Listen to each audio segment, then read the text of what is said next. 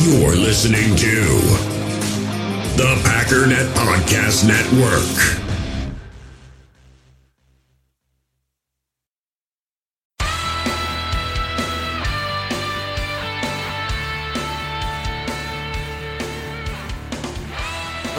Ladies and gentlemen, welcome once again to the Packernet Podcast. I am your host and resident panelist, as always, Ryan Schlip. Check us out online, packernet.com. Find me on Twitter, pack_daddy. So today, we're going to do something that I think is kind of fun.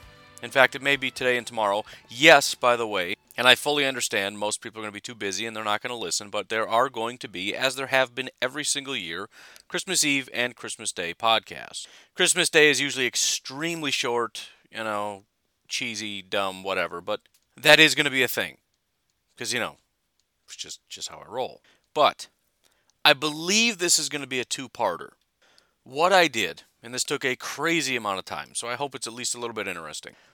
I wanted to get a good idea of who these playoff teams are, right? Because, that's just kind of where my focus is.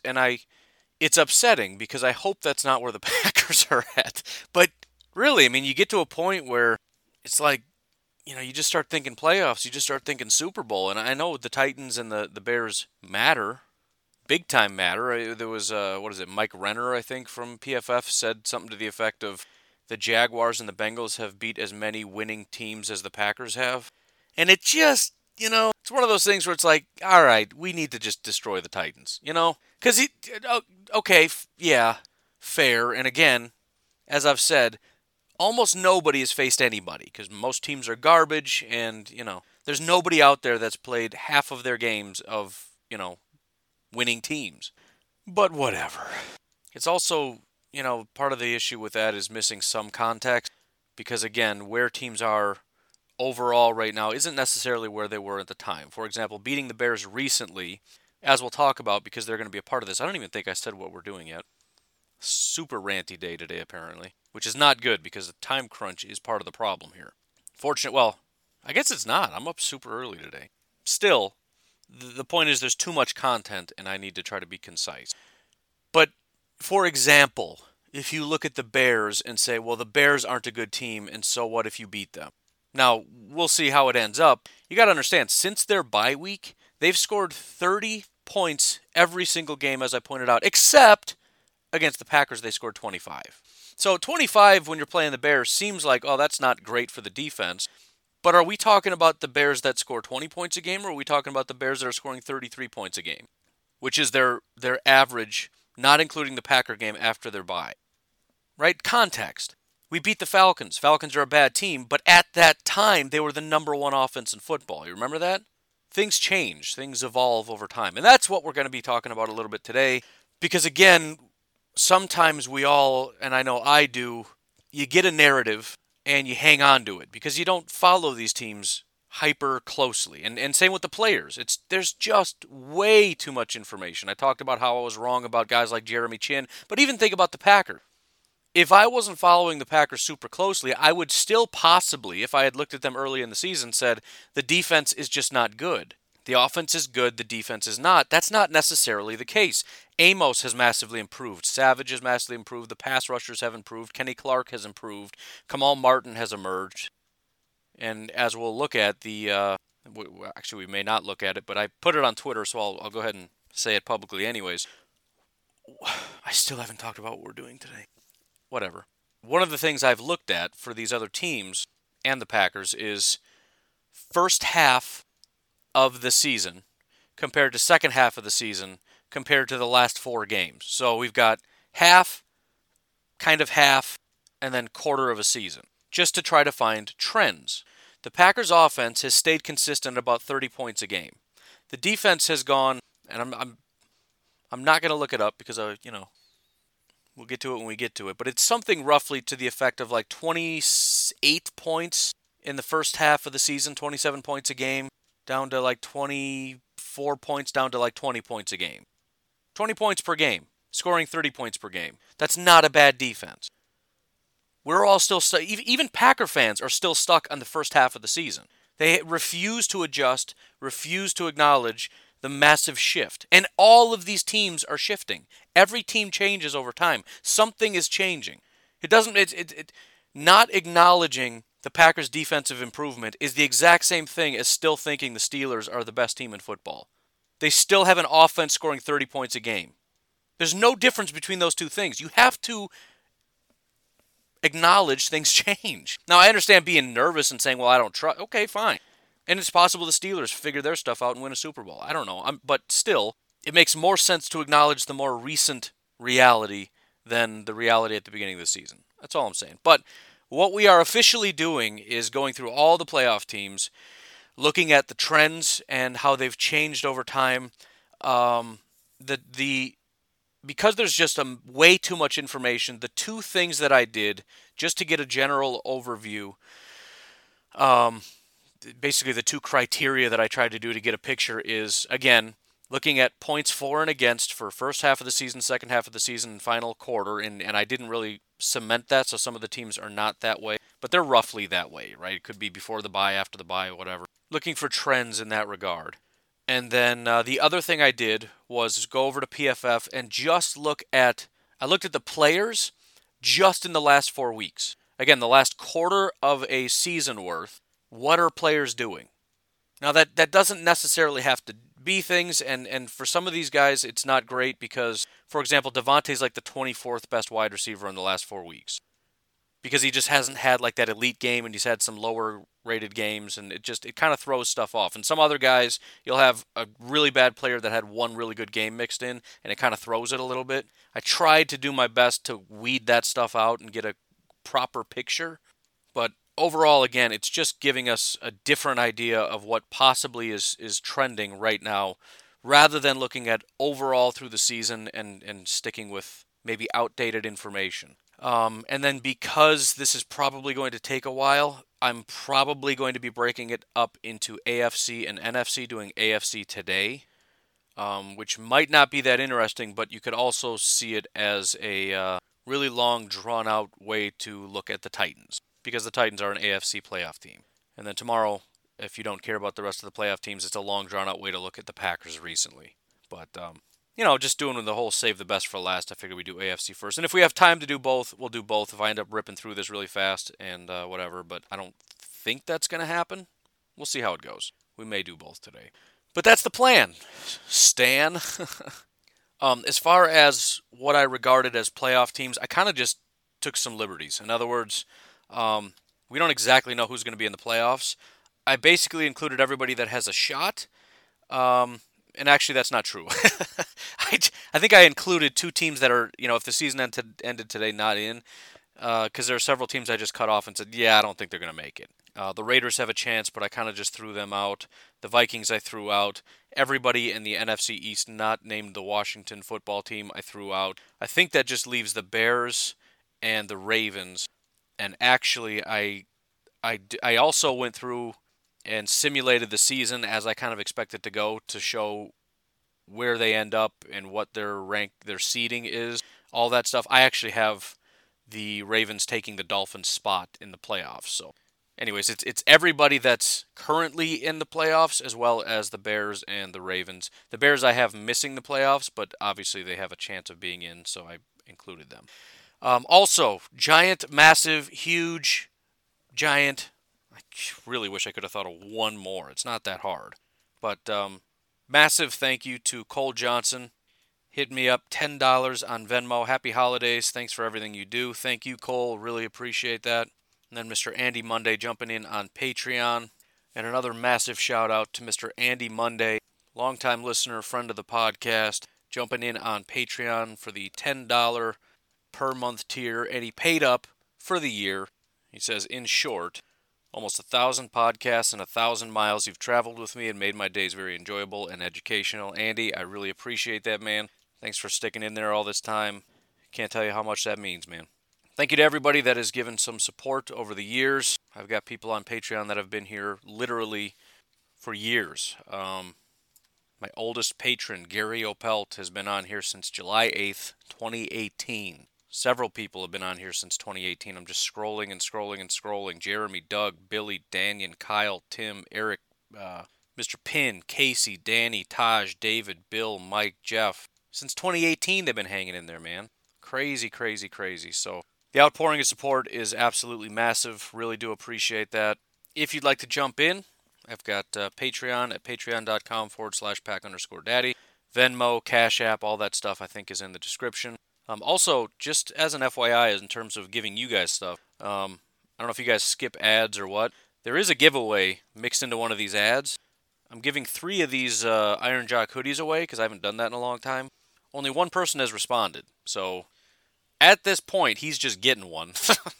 And I guess I only have to give one away. I don't know. But as he said, he's shocked he was the only one because he's like, it seems pretty easy to just get free stuff. And he's right. It's a $70 hoodie. Just sitting here with your name on it. But anyways, it's in the ads, so take a minute and listen to it and find out what you got to do and, et cetera, et cetera. But anyways, let's get started. There isn't really any particular intelligible order here. Kind of outside of the bubble in, I guess, kind of, but not really. But let's start with the Ravens, because they're technically not in the playoffs, but again, I do expect them to get in the playoffs based on the fact that they've got 2 layups of a game coming up, and I do expect Miami to lose to the Buffalo Bills, meaning they're going to go 1-1, the Ravens are going to go 2-0, the Ravens will win the tiebreaker and boot the Miami Dolphins out. That is my expectation.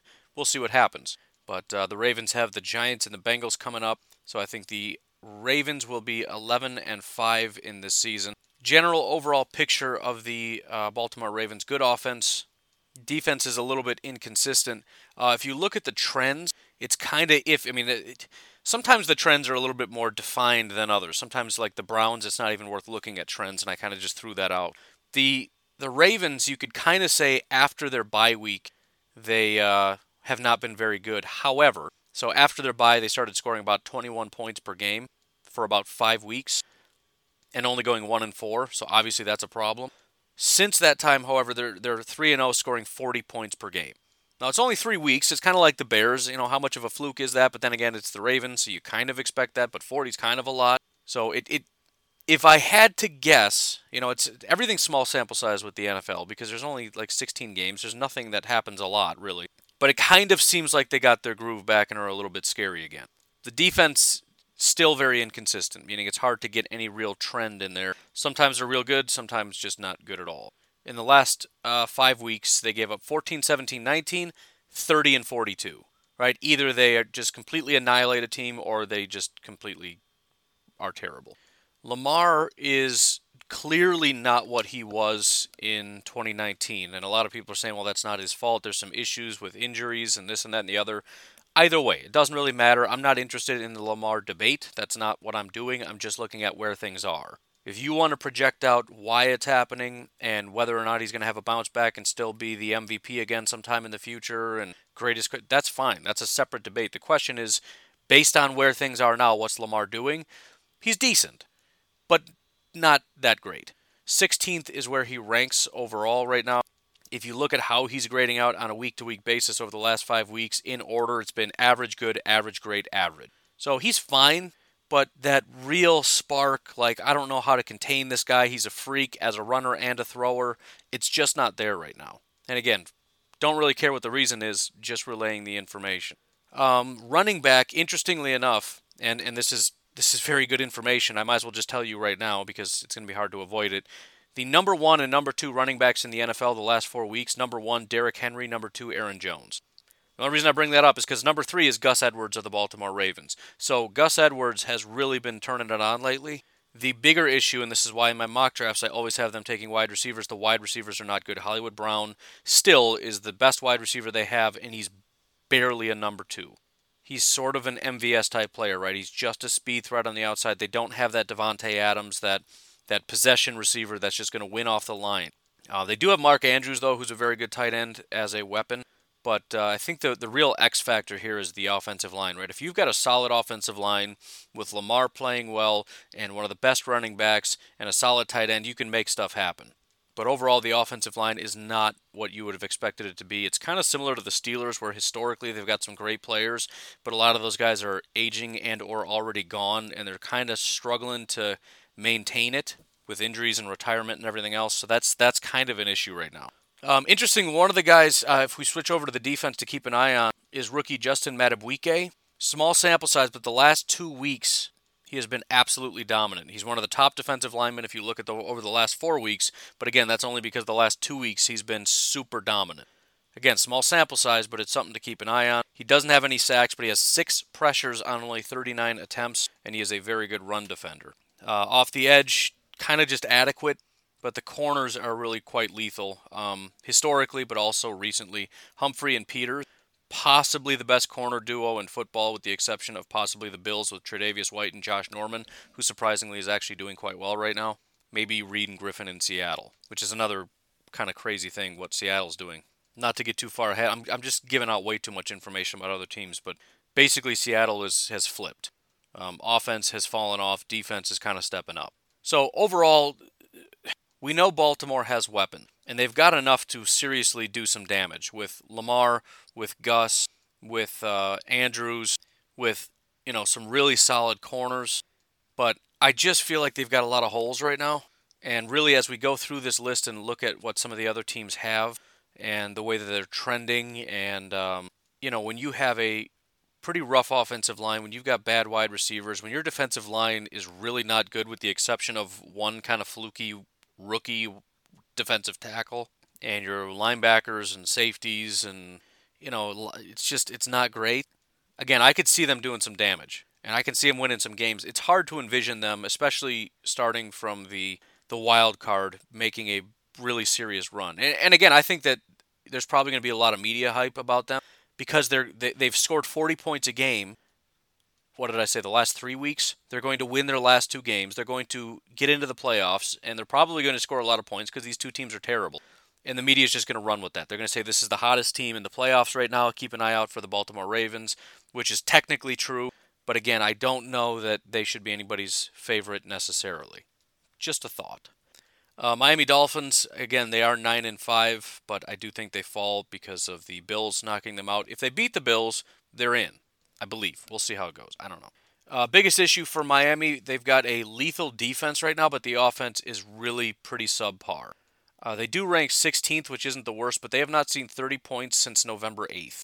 They are averaging only 20 points per game the last 5 weeks, and that's simply not going to cut it. Again, they have to beat Buffalo to be in the playoffs, which is not impossible, but at this rate, that's not going to do it. And just in general, even if you get into the playoffs, you're going to get annihilated, scoring 20 points per game. Defense, as I said, is dominant. They're actually ranked number 1 in the NFL right now. In the last 4 weeks, they have allowed 3, 7, and 12. They did allow 33 points when the Chiefs rolled up, which is rough. But in general, I mean, this defense we're talking like single digits allowed. But the only reason they're winning games is because of the defense doing that. And again, whenever you get an offense that is well beyond competent, let's say, and they can put up 24, 28, 30 points against you, Miami's probably not going to win. It was a valiant effort. They did score quite a few points, but it's just you're way out of your element at that point, and the other team is probably going to win. Why? I feel like I've silenced 700 alarms already. The real big good news, if I may be sort of a backhanded buzzkill, they have as much potential as anybody in the NFL right now. Again, really solid defense. Tua is actually ascending quite a bit. He's still not a top-tier quarterback, but if you just look at the trend, he's trending upwards. Over the last 4 weeks, he's currently ranked 18th, right between Herbert and Daniel Jones, which, again, 18th isn't all that great, but he just got thrown in halfway through the season. He's kind of struggled, and he's working his way up. The other good news, they just have a huge pile of picks. They've got 2 first-round picks, 2 second-round picks, like 2 third. I mean, it's just there's a billion, and the Texans are going to be a top 5 pick at this pace. They've also got some promising prospects like Salvon Ahmed, who is an undrafted free agent running back, a guy that I was pretty high on. You couple that with a legit lockdown corner, I really think they genuinely, as much as I love Jair, it's hard to argue that Miami doesn't have the number 1 cornerback in football right now. It's really just, if they can improve their offensive line and get some wide receiver weapons, I think, depending on the progression of Tua and how good he can be, this is a team that the sky is the limit. But I just don't really feel like they're quite there right now. The offense just doesn't quite have it. Looking at the Colts, and now this is, so again, as I got further down the list, I started really refining detail. And so these get a little bit more detailed as we go. But the Colts I have going 12-4, 4th seed in the playoffs. Just like everybody else, the first half of the season, second half of the season don't always line up. The Colts offense is marginally getting better, but their defense is slipping pretty badly. Before their bye week, they were scoring 26 points per game and only allowing 19 points per game. With that kind of a winning formula, they went 4-2. After their bye week, they started scoring 30 points per game, which is great, but the defense also went up to 25 points per game. So from 19 to 25 points per game. The margin is still in their favor, and they've gone 6-2 since then, but again, it's not a great trend. The defense has slipped quite a bit, and they went from, 19 points per game is dominant, 25 points per game is maybe average. It gets worse, though. Last 4 weeks, they're still scoring 30 points per game, which is great. The defense is now allowing 28 points per game. So from 19 to 25 to 28. So, they're still winning. But again, as we get closer to the playoffs, we're trending in the very, very wrong direction. That's the bad news. The good news is this team has got some really great components, especially as you would expect on offense. Rivers, for example, catches a ton of... He always has. He's one of the more hated quarterbacks in forever, probably because the Chargers were such a garbage team, and so he never got the respect he deserved for being a pretty quality quarterback. Maybe not ever, top 5 caliber, but he's consistently been better than guys like Stafford and Cousins and all those guys. Better than them. And we give them credit for at least being better than what people say about them. He is immediately below that top-end tier. Like just outside the door behind Brady and Rodgers and Mahomes and all those guys. He has been inconsistent for sure, but since Week 10, he's only had basically one bad game. Twice he's graded out in the 80s. He is 13th overall, which isn't maybe the most elite in the world, but he is putting together a much more consistent and much more dominant season toward the back half of the season than he did in the first half. Talent really isn't an issue with him, consistency is, which again is not a great formula for the playoff. But still, he does not get enough credit. Another really shocking revelation, and probably pointing toward why the Colts offense is trending upward so much, T.Y. Hilton is the 5th best wide receiver in the last 4 weeks. He's had 348 yards and 4 touchdowns. He's getting 16.6 yards per reception. One of the somewhat negatives behind him, there's really no help. Michael Pittman is 95th best. But still, you've got a quality quarterback, one of the best wide receivers in football. Maybe the most terrifying thing of all, and this is what I was super scared of a while ago, Jonathan Taylor right now, last 4 weeks, 4th best running back in the NFL. So we've got the top 4. We got Derrick Henry, Aaron Jones, Gus, and now Jonathan Taylor. We always knew Jonathan Taylor could be lethal. I was concerned about that and their offensive line playing the Packers. Obviously, we lost anyways, but Jonathan Taylor was not doing very well at the beginning of the season.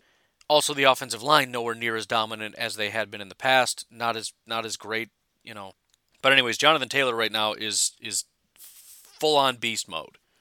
The good news for everybody not a Colts fan is that the offense is still somewhat of a letdown. Quentin Nelson is still a freak. Braden Smith, I believe their left tackle, is still fantastic. Outside of that, it's probably average at best, which is below what you would expect. I thought the Colts would have maybe the best offensive line in football. They do not. It's not terrible. But again, it's the potential. If you could protect your quarterback, if you could really, really just dominate as a run-blocking unit with Jonathan Taylor in full stride, this has the potential to be basically like the Titans. Seriously, and the Titans will get there. Unstoppable. Purely unstoppable offense. This is what the potential of the Colts is. Again, the issue, though, is the defense, and it's slipping pretty rapidly. If you look at their defensive line, it's basically DeForest Buckner, who they went out and paid, and nobody else. Buckner is absolutely a force. He has 15 pressures and 5 sacks in the last 4 weeks, but as you very well know, you can't just do it by yourself. You need help. You need kind of just a unit working together to be able to make things work. You'll take it if you got one guy that's just disruptive and blowing stuff up, but that's not good enough, and that's where the Colts are at right now. At linebacker, really, really big surprise, because I've said consistently Darius Leonard is the best linebacker in football, in my opinion. He's been slipping, at least the last 4 weeks. However, Mr. Bobby Okereke, one of my favorite names in the world to say, has been holding it down. I didn't write it down, and I would look it up if I thought I'd had time. I don't know why. Sometimes you're taking notes, and things take hours and hours and hours, and you get a little bit lazy. It would have been super nice to I'm just going to look it up. That's annoying. Why didn't you do that? As I'm taking notes, it's like, he'll just look it up. I got no time, man. You got time. I don't have time. You have time. Jerk. Just putting all the work on my plate. I'm kidding. This is a lot more enjoyable than yesterday actually doing the research. Bobby Okereke is 19th overall right now. Not the greatest run defender in the world. That's where Darius Leonard should be coming in. But in terms of coverage and pass rush, he's actually pretty solid. Pass rush doesn't super matter because he hasn't done it all that much. But, he's good when he does. But basically, he's a solid coverage linebacker. Which Darius, one of the reasons I really like him is he's one of the few two-way linebackers. I'm still going to brag on him because I know he's real good. But again, struggling, and he's struggling at the wrong time. Right? This is a team that is going to be in the playoffs. They need everything to come together. The offense is clicking like you wouldn't believe. We just need the defense to not fall apart. And you got your stud star linebacker that is right now, 66th?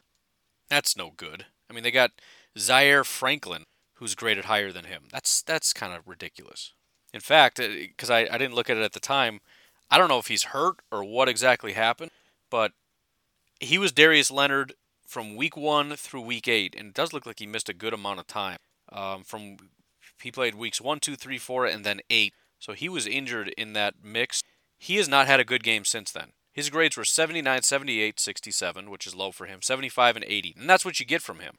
Just consistently solid every single week. Great linebacker. Since then, 59, 63, 58, 60, 36, 65, and 58. That doesn't make sense. Something is not right with him. He's got some kind of injury or something's going on because that's not Darius Leonard. But again, serious issue. And again, he's the field general. He's the main guy in the middle of that defense. He is the driving force, top-end talent. Again, in my opinion, best two-way linebacker in the NFL. He has just fallen off, and the defense has followed suit. So that's no bueno, except for everybody not a Colts fan. Corners are solid. Kenny Moore, Xavier Rhodes, and TJ Carey. Not exactly elite players, but just 3 decently solid guys. Imagine having like 3 Chandon Sullivans maybe. But, Kenny Moore's a little bit better. Just saying, like guys that you're fine with them being on the field. They do their job. They're fine. Kenny Moore has 2 picks in the last 4 weeks. Only Xavier Howard has more with 3. Xavier is the guy I'm referring to when I say best cornerback in the NFL. So that's pretty good company to be in. And then at safety, you got Kari Willis at strong safety. Not only is he pretty good, but he's getting better every single week as the season goes on. He's a second-year player, so that's the kind of progression you want to see. It also gives you confidence that it's real. Some of the times you see guys having a couple of good games and you think it's no big deal, but when you got a second-year guy who's starting to put it together in the second half of a season, you start to feel like that's kind of a legit progression. So Kari Willis is kind of establishing himself as a pretty solid safety in the league right now. So, again, kind of a recap. When you look at good quarterback, elite wide receiver, elite running back, that's a pretty good combination to be successful. And it's working. And again, they have good pieces on the offensive line. They are now scoring 30 points per game. The bigger issue, and it's kind of similar to Baltimore, I guess, they've got some weapons, but they got some weaknesses. And then on defense, it's just more weaknesses than strengths. The fact that, when you don't have great pass rushers, and again, they have one along the defensive line, but when you don't have a very good defensive line and your linebackers are not doing very good job, it's good to have decent corners, but if they've got to cover for a real long time, again, there's a reason that teams are trending upward and upward and upward. They've got a shot at being Super Bowl champions. There's no question about it. It just feels like they're missing too many pieces. Unless guys like Darius Leonard can step up, I don't think they have any pass rushers on the roster that anybody would anticipate stepping up for any consistent stretch. So I think it's going to continue to be DeForest Buckner just being a wrecking ball on his own by himself, and then just getting no help. And again, when you look at the better teams, beyond annoying to me today. When you look at the better teams, they're not my pick. Now again, there are some things trending in directions that scare you to death. T.Y. and Jonathan Taylor, that's freaky, but they're just not quite enough. Kind of iffy on the timing here. I think we'll take a break now, and then we'll come back and we'll do the Browns, the Titans, the Steelers, and the Chiefs, or the Bills and the Chiefs, and then we'll be done. And then tomorrow we'll do NFC. I think that's what we're going to do. There's no way I can do everybody. So again, as of right now, Dolphins, I think, are good but not ready. Ravens there's potential, but it's not super encouraging, right? It just seems like they're missing a few too many pieces. They're not as good as they were last year. The one thing that makes you kind of worry is it's in there. You know that potential's in, especially Lamar. Lamar's that X factor that if things just click at the right time, the guy can just single-handedly wreck everything. Colts, I think, just have too many hindrances, and I don't know. I mean, right now they're kind of peaking. If anything, Ty would regress and Jonathan Taylor would regress before I would expect some other guys to just step up. I think there's a blast of really good things happening. The other bad thing about the Colts is long term. The quarterback is adequate, but he's not a long-term option. You have to find somebody that's going to be good, and there's no guarantee you're ever going to find that quarterback. T.Y. Hilton is going to be on the way out. So you've got some massive hurdles to overcome. You did go out and get a bunch of wide receivers, but again, as of late, like Michael Pittman, it hasn't been all that great. So in the long term, it's also not super great for the Colts. I do think their GM has done a good job. I obviously yesterday talked a lot about Brian Gutekunst. I had one person argue with me about it, which gave me the opportunity to kind of do a little bit of research. So far, I still think Gut is better, but I do want to look at the Colts because I know they've done some really great things recently. So maybe you want to trust them, but again, it's not great for the Colts in the short term or the long term, in my opinion. But anyways, we got more teams coming up. Looking at AFC playoff teams. We'll take a break. We'll be right back. In the hobby, it's not easy being a fan of ripping packs or repacks. We get all hyped up thinking we're going to get some high-value Jordan Love card, but with zero transparency on available cards and hit rates, it's all just a shot in the dark. Until now, introducing slab packs from arenaclub.com, the only repack that provides real value, a complete view on all possible cards, and clear hit rates for each one. Now when I buy slab packs on Arena Club, it finally feels like I know what I'm getting. And honestly, the best thing for me and my son is the fact that we're kind of novices into this. When I walk into a card shop with my son, and a card says it costs $40, kind of just taking his word for it that that's a good value. So I appreciate the transparency on grading, as well as just getting excited about seeing what you could potentially get. Right now, you can get 10% off your first purchase by going to arenaclub.com/packdaddy.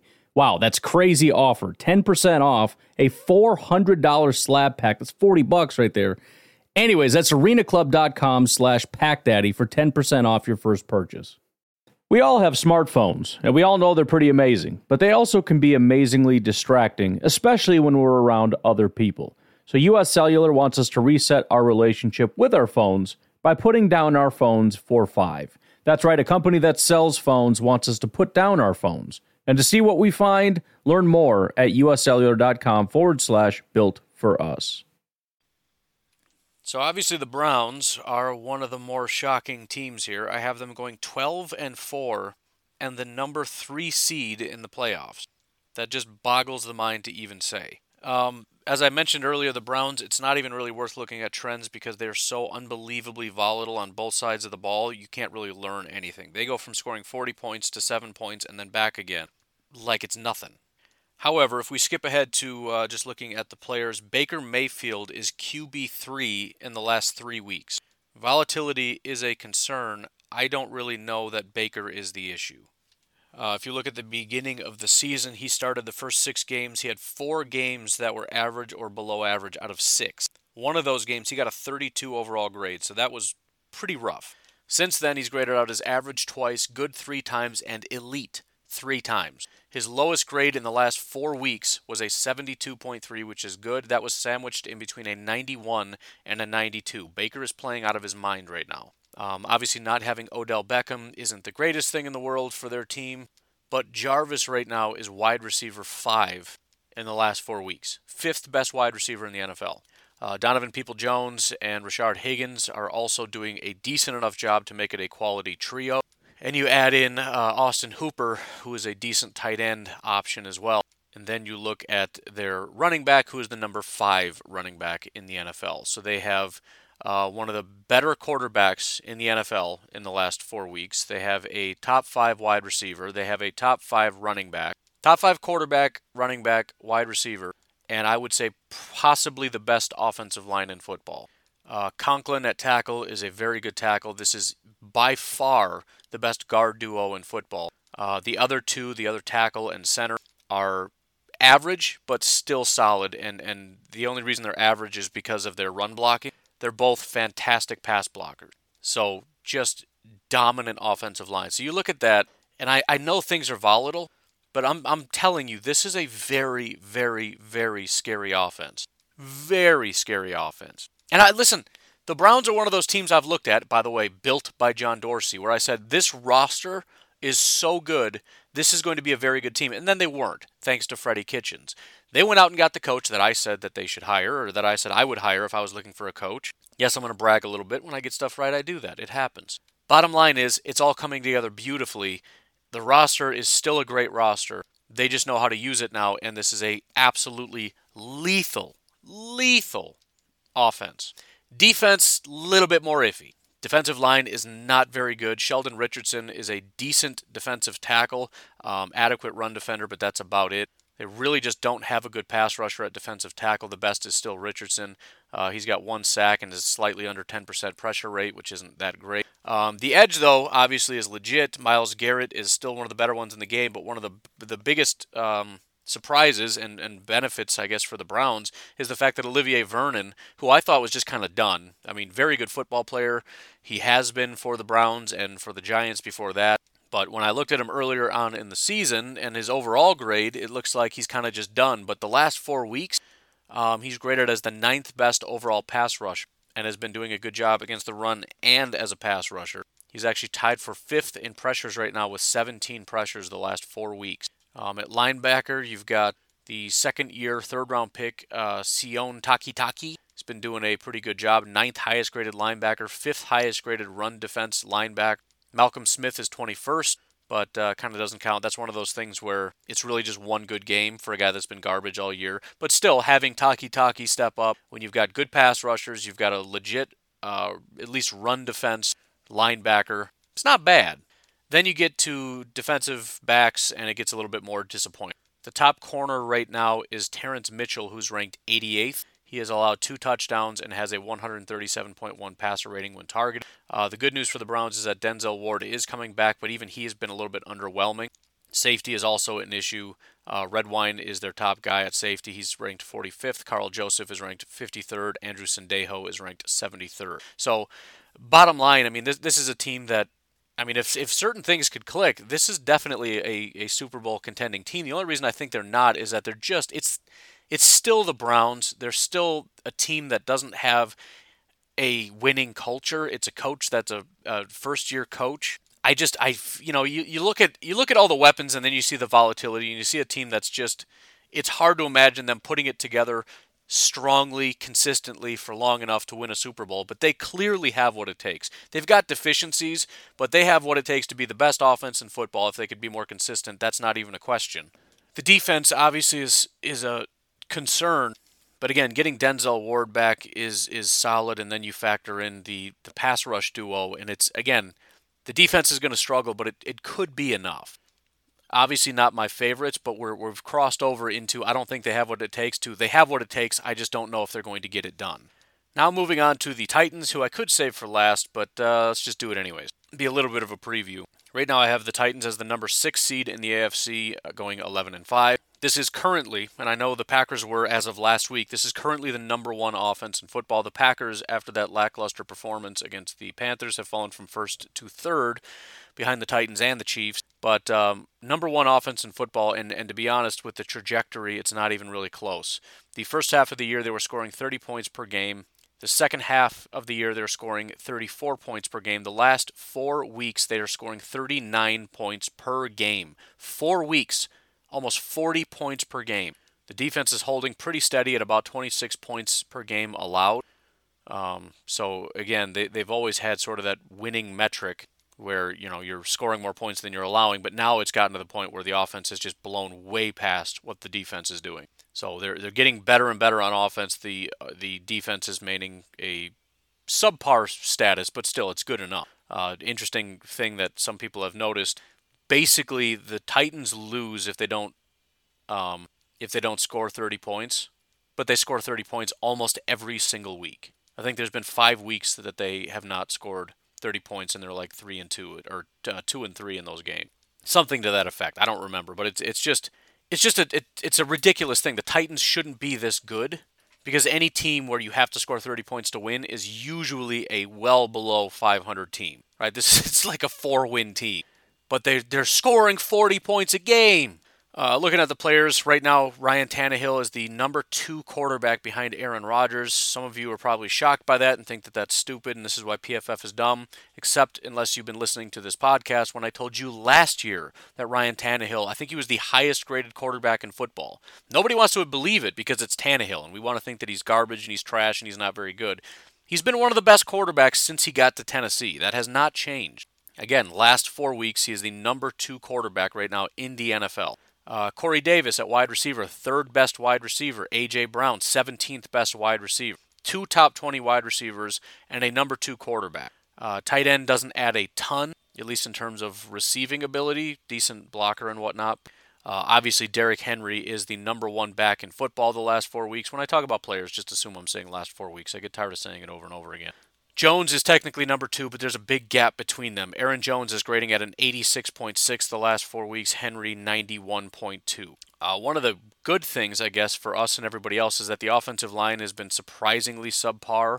Their center, Ben Jones, has been the best of the bunch, but you got guys like David Quessenberry, who is a tackle that is legitimately one of the worst in football right now. So that's good. So that's what's getting the offense going. I mean, the offensive line is good enough. You add in a solid blocking tight end, and then really it just comes down to the best group of weapons in football. One of the best quarterbacks, the best running back, and second best wide receiver duo behind Minnesota, maybe. Just to give you a picture, and it's not quite this good, but just picture Derrick Henry with Aaron Rodgers and the Vikings wide receiver.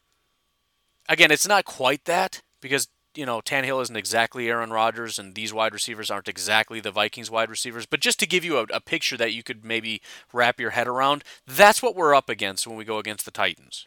On the defensive side of the ball, and again, this is where the Titans really are going to struggle and is the biggest reason why if they don't win a Super Bowl, that they're not going to win a Super Bowl is the defense. I am a big Isaiah Simmons fan, but unfortunately he has not done very much recently. None of these defensive linemen are getting to the quarterback. Daquan Jones is solid against the run, but only 6 pressures on 86 attempts, which is terrible. Off the edge, I think the Titans have the worst group of pass rushers in the entire NFL. It's terrible. The highest graded guy is Jack Crawford, who ranks 61st. In the last 4 weeks, the highest graded pass rusher they have is a guy that none of us have ever heard of, and he is the 61st best pass rusher in football. He has 6 pressures on 91 attempts, 0 sacks. Harold Landry is close to 10%, only has 1 sack, but you add in his tackling ability and his coverage ability, and he drops to 83rd overall because he's terrible. By the way, I was a big Harold Landry fan as well, just throwing that out there. So I do suck at things sometimes. I did acknowledge the size was going to be an issue. He's a very small guy, but man, he just looked lethal off the edge. I really liked Harold Landry a lot. But swing and a miss. Linebacker, not much better. David Long, Rashaan Evans ranking 51st and 56th respectively. At corner, it is a solid duo with Malcolm Butler and Ty Smith, but it's definitely not Legion of Boom quality. Right? They're beatable. Safety is decent with Kenny Vaccaro and Kevin Byard, both top 30 guys. Vaccaro top 20. Vaccaro is a little bit more well-rounded, not elite in any one category, but just kind of solid across the board. Byard is more of a good, solid, tackling, strong safety that's not great in coverage. Bottom line, the defense is terrible. They have no ability to bring pressure. The defensive line is horrible. The linebackers don't do anything. The DBs aren't the worst in the world, but they're just going to get pushed around. And so that's what's going to make this game against the Packers so interesting because you've got a legit lethal offense going up against a really terrible defense. And then on the flip side, you have an ascending defense with the Packers, and there's no question about that, but this is an unstoppable unit. So, either team, either fan base coming into this confident is stupid. It's, we can make whatever we want of it. We can call Packers frauds. We can call Titans frauds. We can do whatever we want. This really is, to be stupid, Clash of the Titans. I swear I was going to say that before I realized I was talking about the Titans. Maybe because it's already in the back of my mind, but whatever. But again, in terms of their ability, I think the Titans are a real good potential team to beat the Chiefs and then lose. You know what I mean? Like they can wreck playoff hopes, knock somebody out of the playoffs, and then just lose, and that would be great. which realistically, as I said, I have them as the number 6 seed, meaning if they go on to win, assuming Baltimore is the 7 seed and loses, I guess, there is a chance that the Titans go on to play the Chiefs and win. Then again, they're also the team that, is primed to lose to the Chiefs because their defense just can't stop them. I'm just saying. It's another team that has... It's just hard to imagine a team with a defense this bad winning a Super Bowl. But I also would have a hard time believing that they're one and done in the playoffs. Moving on to the Pittsburgh Steelers. It's very, very clear what we're looking at. I said it on Twitter, but I think it's entirely possible this is the worst offense in football and the best defense in football. They are at the very least in the top 3 in those categories.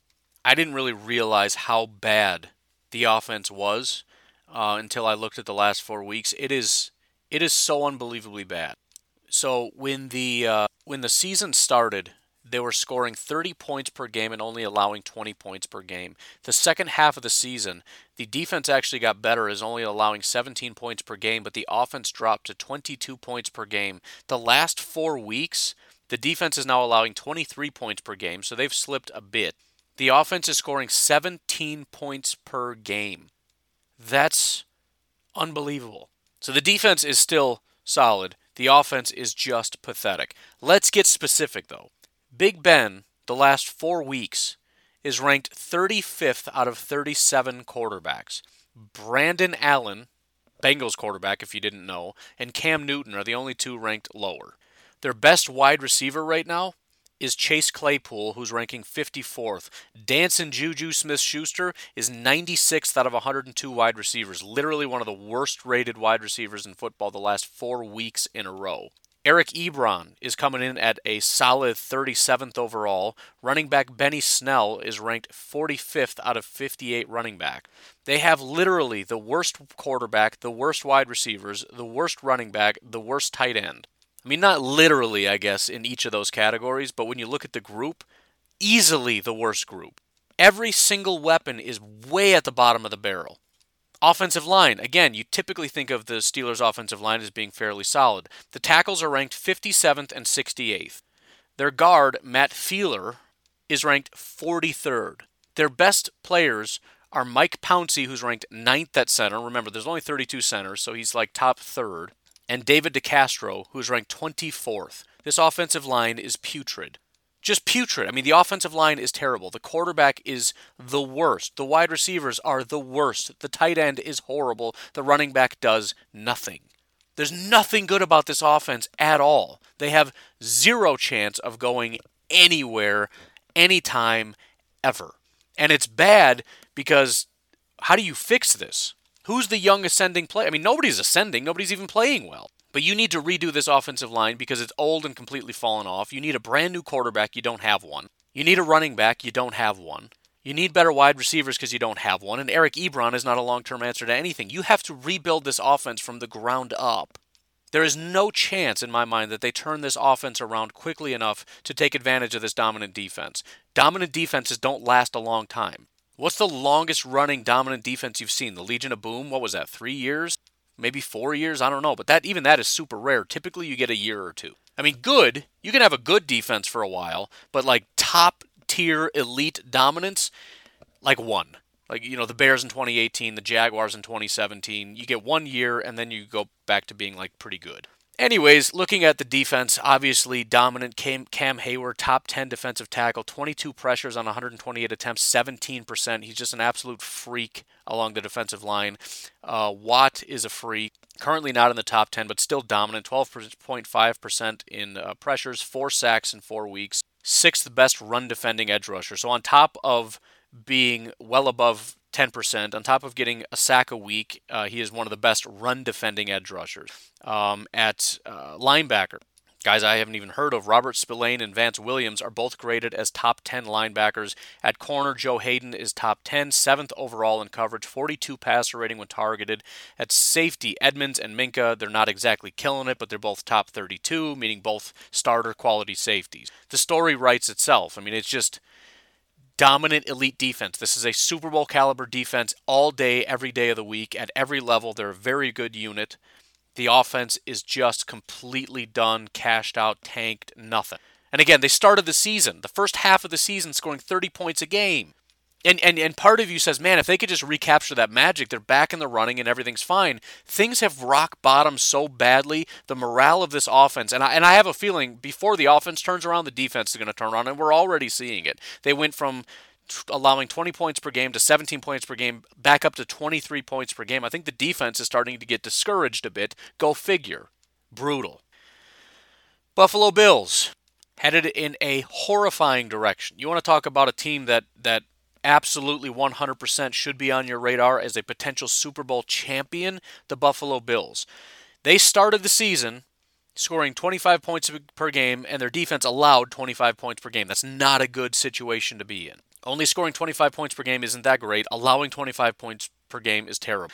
Second half of the season, they're scoring 33 points per game. Their defense allows 21 points per game. That's dominant. Last 4 weeks, their offense has gone up to 34 points per game. Their defense allows 19 points per game. Their offense went from 25 to 33 to 34. Defense 25, 21, 19. We are looking at one of the dominant offenses and dominant defenses down the stretch here. I mean, it just, again, kind of just writes itself. Josh Allen's been a very good quarterback all year. He's currently ranked 7th in the NFL with a borderline elite quarterback grade, which, if you're going to go down the line of most important assets that you can have, obviously a strong defense, there's a good correlation there. Great quarterback, there's a pretty strong correlation there. They've got one of the key pieces. They have a very, very good quarterback. If you look at their wide receivers, you want to talk about one of the best wide receiver duos. How about Stephon Diggs at 6 and Cole Beasley at 9? Again, we're looking at the last 4 weeks. Cole Beasley, never really been an elite prospect, but and it's super inconsistent, right? The reason that he's so good right now is because he's great at his grades the last 4 weeks: 64, 88, 64, 89. And if we go back 6 weeks, this is consistently inconsistent. 60, 80, 84, 64, 88, 64, 89. So average, very good, average, very good, average, very good. But that's still pretty good. I mean, it's not like he has one good game and then he's trash. I mean, that's scary to be that good that often. I mean, it's not just the last 4 weeks. On the season, 87 overall grade. Just even on the season. This is his best year ever, which is not surprising when you look at the quality of this offense, that they're getting the absolute best out of him. 32 years old. I mean, great story for an undrafted free agent to be playing this well. Kind of reminiscent of the Patriots, to be honest. You get this guy that he's a little bit over the hill. He's not the most athletic freak in the world, and he's a short 5'8", 174 white slot guy. And they're just squeezing every ounce of talent they can out of him. It feels like the Patriots. But so again, top 10, top tier quarterback. Honestly, in the last 4 weeks, this might be the best duo in football as I'm looking at it, to be completely honest. The Vikings wide receivers are not. Justin Jefferson is 17th. I don't know where. Adam Thielen is 39th. So if we're looking at the last 4 weeks, it's either Tennessee or Buffalo, I think. Again, Corey Davis is 3rd. A.J. Brown is 17th. Stephon Diggs is 6th. Cole Beasley is 9th. I think you have to give it to Buffalo here. Even though Corey Davis is 3rd, 6th and 9th is probably better than 3rd and 17th. But either way, again, those are the two top duos in the second, not even the last quarter of the season. Not getting a lot from Dawson Knox, 33rd out of 39 tight ends. Not a super great asset in terms of being a receiver, not a great blocker. But again, when you've got an elite quarterback and an elite wide receiver duo, it who cares? At running back, they've got a pretty dominant duo. I mean, they don't have an elite player necessarily like Derrick Henry, Aaron Jones, Gus Edwards, Jonathan Taylor, etc. But Devin Singletary is 10th and Zach Moss is 20th. So I mean, adequate. Again, it's considering what else we have, you can work with this, right? Especially when you look at a run game in general as sort of a compliment. Can you just do the job I'm asking you to do? Yeah, this duo can get it done. Offensive line, though, is going to be the absolute biggest concern. When we look at the offensive line recently, you've got their best player. If we look just at pass blocking, for example, which obviously is very important when you are a passing team, 15th best pass blocking tackle is Darrell Williams. That's fine. But then Deion Dawkins is 37th. If you look at their guards, John Feliciano and Ike Botger are ranked 47th and 53rd as pass blockers. Obviously, that's not very good at all. Neither of them are very good run blockers either. And then if you look at their center, Mitch Morse, you've got a guy that is ranked 24th out of 34. Better run blocker than pass blocker, but terrible pass blocker. He's allowed 10 pressures in the last 4 weeks.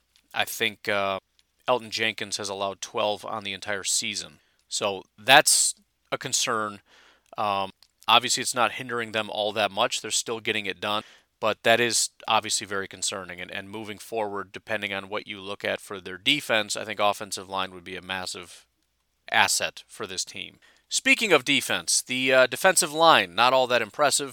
The top graded guy is Vernon Butler at 23rd, basically just a run defender. 6 pressures on 76 overall attempts, which is not very good. Quentin Jefferson, also slightly below 10%, better run defender than pass rusher. So they don't have a lot of help along the defensive line. Off the edge, Jerry Hughes, I mean, just an absolute freak. He's not perfect by any stretch. He's ranked 17th overall in the NFL, but just an absolutely dominant pass rusher. And at his age, it's just ridiculous. He is 32 years old, refuses to quit. He has 20 pressures the last 4 weeks on 110 attempts. 20 pressures. He's actually tied for number 1 in the NFL with Emmanuel Ogbah.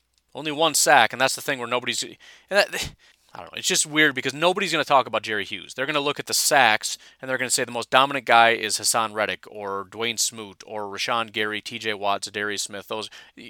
It's great. I mean, sacks are awesome, and those guys do have a lot of pressures, which is also great. But it's just a travesty when you have a guy like Jerry Hughes and Emmanuel Ogbah with 1 sack apiece, and everyone's like, these guys aren't doing anything.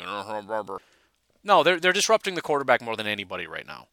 The real big negative here is that it's Jerry Hughes and nobody, because the only other edge rusher right now is Daryl Johnson. 3 pressures on 50 attempts, terrible against the run. And again, you couple that with the defensive line, and it's Jerry Hughes and nobody. And that's really not going to cut it. You can kind of get away with it when Jerry Hughes is playing at this level, just a freakish level. But, even so, the guy does surprisingly drop into coverage a decent amount. He's obviously pretty terrible at that, a 33-year-old defensive end. And as a run defender and tackling, it's not great. Looking at linebacker, Buffalo Bills fans, if you ask them, they'll say they have the best linebacking group in football. That never seems to hold up quite well. Matt Milano is not terrible, but I would say his biggest asset is as a pass rusher. He doesn't do anything as a run defender. He's not very good in coverage. He has 7 pressures, though, on 17 attempts, which... it's a different metric for linebackers than it is for edge rushers, but that's obviously pretty impressive. And just getting 7 pressures in 4 weeks for a linebacker is crazy. They obviously send him a ton. He's got, as I said, 17 attempts on the season, or the last 4 weeks. But otherwise, Tremaine Edmonds, another guy that they love, is ranked 47th, and then A.J. Klein is ranked 49th. So these are not great linebackers. Tremaine Edmonds is a good run defender, but he's terrible in coverage. So, I guess you could say maybe Matt Milano is more the cover guy. Tremaine Edmonds is good against the run, so as a duo, they're fine. But they're not that good. People say they're really good. They're not that good. At corner, as I mentioned, possibly the best duo in football right now is Tre'Davious White and Josh Norman. Tre'Davious is 4th. Josh Norman is 10th. You do have in Seattle, DJ Reed and Shaquille Griffin are actually tied at 8th right now. So you could argue that's possibly the best. But either way, these 2 guys are doing a great job. Josh Norman has been over the hill, but again, just similar to Olivier Vernon, he's finding his stride right now. Tre'Davious White has been one of the better guys in the league for quite a while. So absolutely killing it. So that helps. That's going to also help your pass rush. They kind of work in conjunction. It gives them a little bit extra time to get to the quarterback. But again, not having much help up front, meaning teams can basically run all over you at will. And the pass rush isn't generally going to get there, is going to hurt your corner's ability to hold for very long. But again, it's a massive asset. And it also speaks to probably the ascension, right? When Jerry Hughes is really hitting his stride, your corners are really finding their stride. You've also got Micah Hyde right now, 6th best safety in football. Poyer has not been doing all that well down the stretch. But again, put the pieces together, right? You got an offense that is very, very good. And you've got a defense that has some massive holes, and that's going to be their undoing if and when they don't win a Super Bowl. But again, they've got the pieces that matter. They've got the lockdown corner. They've got a bonus lockdown corner at the number 2 spot. They've got one of the top-tier pass rushers right now. They've got a great safety in Micah Hyde. As I've been saying about the Packers, nobody has all the pieces figured out. Nobody has every box checked. I think the more important thing is the important pieces. Do you have that? And again, pass rusher, corner, quarterback, wide receiver. They don't have a good tackle, But they check a lot of the boxes, and they're really, really, really good in those areas. Quarterback, wide receiver, cornerback. Pass rush, not so much because the unit isn't good. But again, one of the better individuals in football right now. So the Buffalo Bills are an absolute threat. And again, when I look at Miami possibly beating the Buffalo Bills to get into the playoffs, it's not impossible from an any given Sunday standpoint, but they're not on the same planet right now. The Buffalo Bills are not only a way better team, but they're trending in the direction of being elite. Again, top-tier offense and top-tier defense going into the playoffs. Fantastic trajectory. Easily one of the more scary teams in the NFL right now is the Buffalo Bills. And then finally, the Kansas City Chiefs. Now, the Chiefs are actually trending in the wrong direction. The offense and defense are still so disparate that, they're basically where the Buffalo Bills are. The last 4 weeks, 29 points on offense, 24 on defense. That's pretty similar to the Buffalo Bills, although it's 34 and 19 for them. But, the problem is they're trending in the wrong direction. The offense in the first half of the season was getting 32 points. Second half, 30 points. Last 4, 29. Still very close, but a slow trend down. The defense started the season allowing 19 points. The second half of the season, 25 points. The last 4 weeks, 24 points. So the offense is basically staying around 30 but trending downward.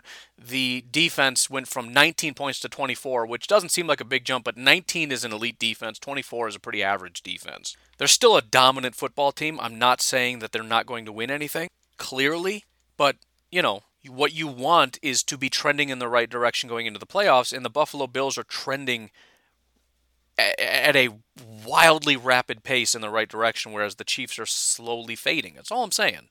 But if we look at the team, Pat Mahomes, top 5 quarterback. I know most people think he should be higher, but he is ranked 5th right now. He does have an elite grade, so we're basically splitting hair. Well, he should be better than this. He should be better than Tannehill and Baker Mayfield and Aaron Rodgers. Okay, fine. We're talking about the difference between Pat Mahomes at 5 and Aaron Rodgers at 1 is 2.8 points. 90.0 compared to 92.8. They're all in the same category.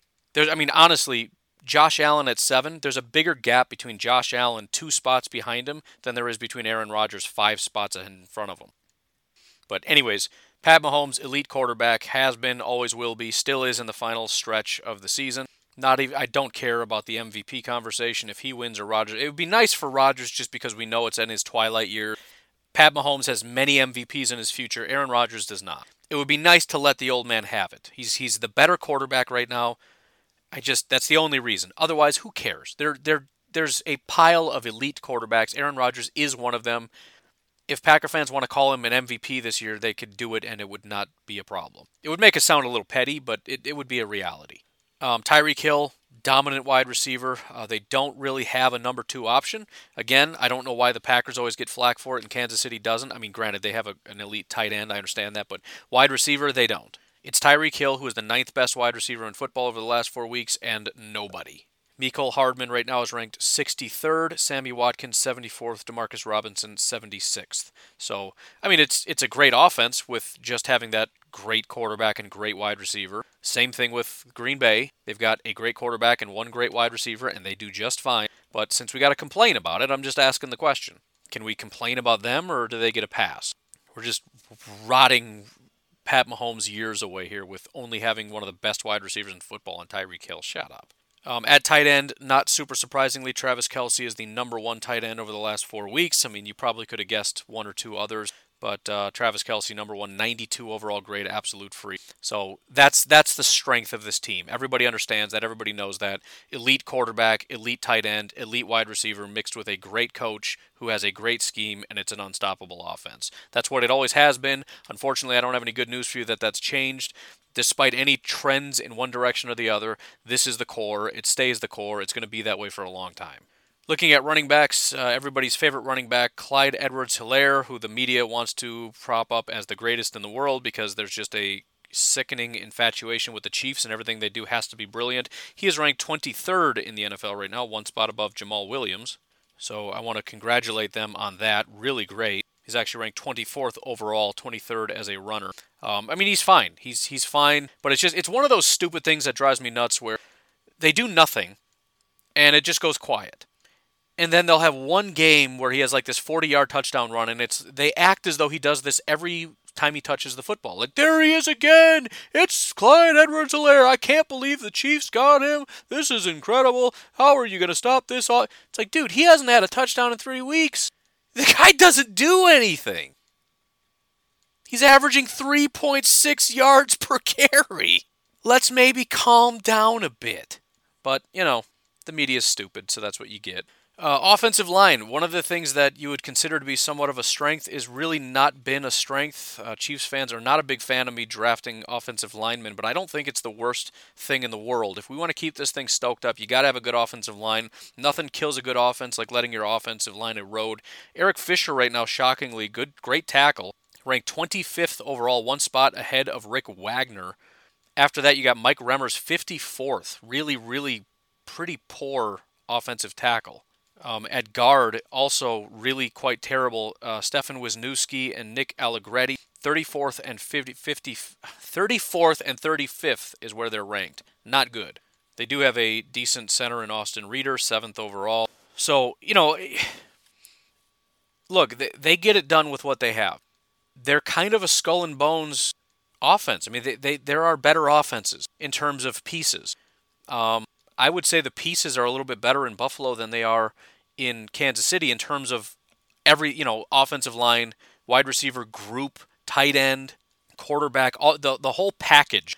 But again, the point is the quarterback is so good, the wide receiver is so good, the tight end is so good, the scheme is so good, the mentality, the fact that they never give up, they never quit, they never take their foot off the gas, all that as a package makes them as lethal as they are. But I think people get too carried away with assuming that because the Chiefs are so good, we have to hail everything that they are and everything they do. Best offensive line, best this, best that. Their number 2 wide receiver is very, very good. Sammy Watkins is a great number 2. No, he's not. You're just saying that because they're a good football team. It's not true. Flipping over to the defense, obviously, Chris Jones, as we know, is a very good defensive tackle, still very, very good defensive tackle.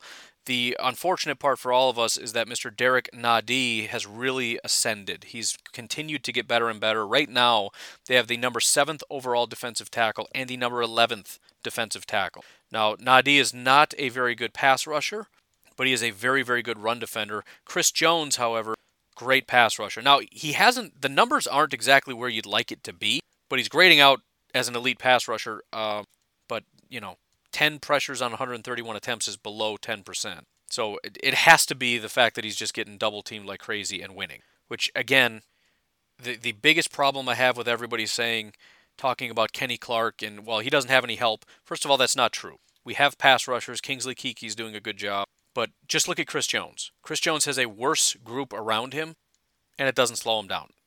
Chris Jones is the expectation. Chris Jones is what he was. Chris Jones and Kenny Clark were 1 and 2. Chris Jones hasn't taken his foot off the gas. Kenny has. I'm just saying. So, solid defensive line with, again, Chris Jones as just a dominant two-way player, especially as a pass rusher, and now you got Derek Nadi stepping up as a great run defender. It's a scary situation. Off the edge, however, and this is another area where people refuse to acknowledge the reality that they don't have good pass rushers, because everybody says they do. Their best pass rusher right now is Michael Dana. He has 2 sacks, which sounds like a lot when 2 sacks, and it's only been 4 weeks, that's pretty good. 4 total pressures on 48 attempts. Terrible run defender. Then you got Tano Passanio with 5 pressures, no sacks on 81 attempts. Then you have Frank Clark, who everybody insists is an elite pass rusher. They've been saying that since forever. I said he's not. And by the way, this is the reason why I like PFF. And I know people get tired of me saying it, but it's because I can make declarations that nobody else does. The media said Frank Clark is one of the best young pass rushers in football when he was in Seattle. I looked at what he did and I said, no, he's not. Then he goes to Kansas City and he wasn't very good. And nobody wanted to acknowledge it. And of course he had a good stint in the playoffs, so everybody's like, aha, you moron, he is good, see? No, he's not. He wasn't good last year. He wasn't that good with Seattle. He's not good now. 91st overall pass rusher. He has 10 pressures on 129 attempts. Can't even get to 10%. He only has 1 sack in the last 4 weeks. And then Alex Okafor is 99th out of 112 pass rushers, 6 pressures on 93 attempts. They don't have good pass rushers off the edge. They don't. They haven't. They don't. They don't. The linebackers, I don't think there's going to be a lot of pushback on this, but they're not good. Damian Wilson, 45th overall. Ben Neiman, 63rd overall. Anthony Hitchens, 73rd. This is out of 89 linebackers. The linebackers are not good. Cornerbacks, the top guy on the team over the last 4 weeks has been L'Jarius Sneed, ranked 21st overall. Bashaud Breeland, 39th. Rashad Fenton, 51st. Charvarius Ward, 63rd. Not a very good group. Again, L'Jarius Sneed, fine, but also he's not their starting cornerback. That would be, it's their number 3. It's like Chandon basically having a good stretch the last 4 weeks, coming in at 21st. It's not that impressive. Then when you look at safety, Tyrann Mathieu has been quite solid. He is the 11th best safety in football right now. Real just solid across the board. Coverage, tackling, pass rush, run defense, you name it, he does it. Daniel Sorensen is horrible, 68th overall. And then Juan Thornhill, their, I don't know if he's a rookie or second-year guy, I can't remember, 91st overall. Again, the Chiefs drafting, ever since, what's-his-name left, been pretty bad. So, Chiefs overall, and again, this is the same thing they were last year. They don't have a lot of pieces on offense except for their elite pieces, although they do have a much worse offensive line now than they did last year. You look at their defense, and it's like a couple pieces and nothing.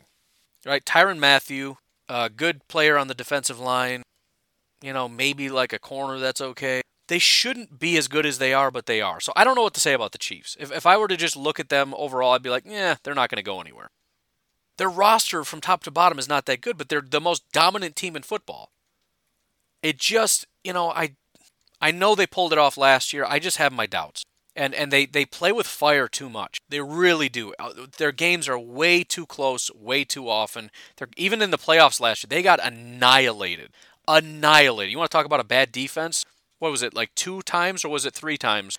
They just got annihilated in the playoffs. And then came back and won. You just, one of these times you mess around and you're going to get bit. You can't come back every single time. And again, the defense is just, it's not good enough. And again, you look at the trends, the defense, they do a decent enough job. And I know overall for the season they're ranked fairly high, but they're trending in the wrong direction. Again, the last half of the season, allowing 25 points a game. The last quarter, 24 points a game. And so right now, the last 4 weeks, they're sitting at 29 points scored, 24 allowed. It's obviously still in their favor, but it's not anywhere near some of the other teams in the league. The Saints are better. The Packers are better. The Bills are better. You could maybe argue the Seahawks are better if you look at how dominant their defense has been. Titans are better. You could argue Washington is better right now. I mean, just in terms of margin. Washington, and this is for tomorrow, but Washington, 26 points scored, 17 allowed. So, I understand picking them as the favorite because they're such a good team, and I think a lot of that comes down to Andy Reid taking what they have and just making it as good as it is. But there's too many holes, and again, they play with fire too much. If they win, am I going to be shocked? No. If they lose, am I going to be shocked? Absolutely not. Again, I mean, the Saints game, 29-32, they won. The Dolphins, 27-33, that's a little too close. The Broncos, 16-22. Really? The Buccaneers, 24-27. Really? The Raiders, 31-35. The Panthers, 31-33. They won all those games. They could have lost all those games. They could have lost to the Panthers, the Raiders, the Buccaneers, the Broncos, the Dolphins, and the Saints. And again, this is where it gets annoying, where the Packers get a bad rap and the Chiefs don't. And I was talking to a couple people about it yesterday. The Chiefs play bad in the first half and come back and win. The Packers dominate the first half and almost lose. It's the exact same thing. Both teams play a great half and a real bad half, but find a way to win. But the Chiefs look like heroes because they have these giant, triumphant comebacks at the end, and everybody remembers this great surge of brilliance from Pat Mahomes to come back and win, and everyone's like, "Oh, the Chiefs are amazing." The Packers, everybody remembers almost losing at the just a complete collapse and almost losing and barely hanging on to a victory. So it's the same exact thing happening, but one just looks like a triumphant victory and one looks like a near-miss failure. There's no difference. A first-half team and a second-half team that both win these games. But again, these are all one-score games with some bad teams. They only scored 22 points against the Broncos. Broncos are trash. Their defense is not good. The only reason they didn't lose to the Broncos is because the Broncos managed 16 points. So again, I mean, they're winning. They haven't lost since week 5. They've only lost one game this year. But, I mean, that's you want to talk about one of the biggest differences, and we'll end with this. They blew people out the first half of the year. They're not blowing anybody out anymore. They beat the Texans 34-20. They beat the Ravens 34-20. They beat the Patriots 26-10. They beat the Bills 26-17. They beat Denver 43-16. They beat the Jets 35-9. Since then, again, 33-31, 35-31, 27-24, 22-16, 33-27, 32-29. Every single one of these games is close. Every single one of their wins since Week 9 has been a one-score win. And they've played the Panthers, the Raiders, the Broncos, and the Dolphins, and the Saints with a broke-down Breeze. They haven't played very many good teams, and they're barely winning. I'm just saying, I acknowledge they're good. They're playing too close to the sun for me. And there's so much talent coming their way. There's so many freight trains coming their way. The Tennessee Titans are a freight train. The Buffalo Bills are a freight train. The Baltimore Ravens, if they hit the right stride, can be a freight train. The Colts, with one of the most dominant running backs, with T.Y. Hilton as one of the best wide receivers, that's a potential freight train. The Browns, are you kidding me? Best offensive line in football, one of the best quarterbacks right now in football. Grading out higher than Pat Mahomes the last 4 weeks. Great wide receiver. One of the best pass rushers in football. They've got some deficiencies, but you're telling me the Cleveland Browns don't have what it takes to beat the Chiefs? Yes, they do. They've got weapons that will absolutely steamroll the Chiefs. Do I think they will? No, I would take the Chiefs in that game just because I trust their ability to find ways to win games. But I'm just saying the talent level on these teams is frightening for everybody. I don't want to play any of these teams either. By the way, when you start talking about the Super Bowl, the Saints are a freight train. The Packers are a freight train. The Buccaneers, the Rams, flippin' Washington. Maybe I'm exaggerating on a couple of these, but it's the real deal, man. Playoffs are no joke. But anyways, hopefully this was somewhat informative. It kind of made me more scared than I was before, seeing some of these teams really start to come together down the stretch. But it's good to be up on things and to get excited about the playoffs, which are just right around the corner. Again, it was a little bit of an intro on the Tennessee Titans, and the plan for tomorrow will be to do this exact same thing, looking at the NFC, finishing off with the Green Bay Packers. And although some of the things are probably going to annoy you, like Devontae is not rated very highly the last 4 weeks, Jair not very high the last 4 weeks. Again, some of it you take with a grain of salt. Other things you understand, one bad game here kind of throws everything off. But there's a lot of really, really encouraging things about the Packers, in that when you summarize this and you look at who are the teams that are just headed in the exact right direction, the Packers are on that list. No question. No question. So it'll be fun tomorrow. We'll do the exact same thing. Otherwise, you folks have yourselves a fantastic day. I will talk to you tomorrow. Have a good one. Bye-bye.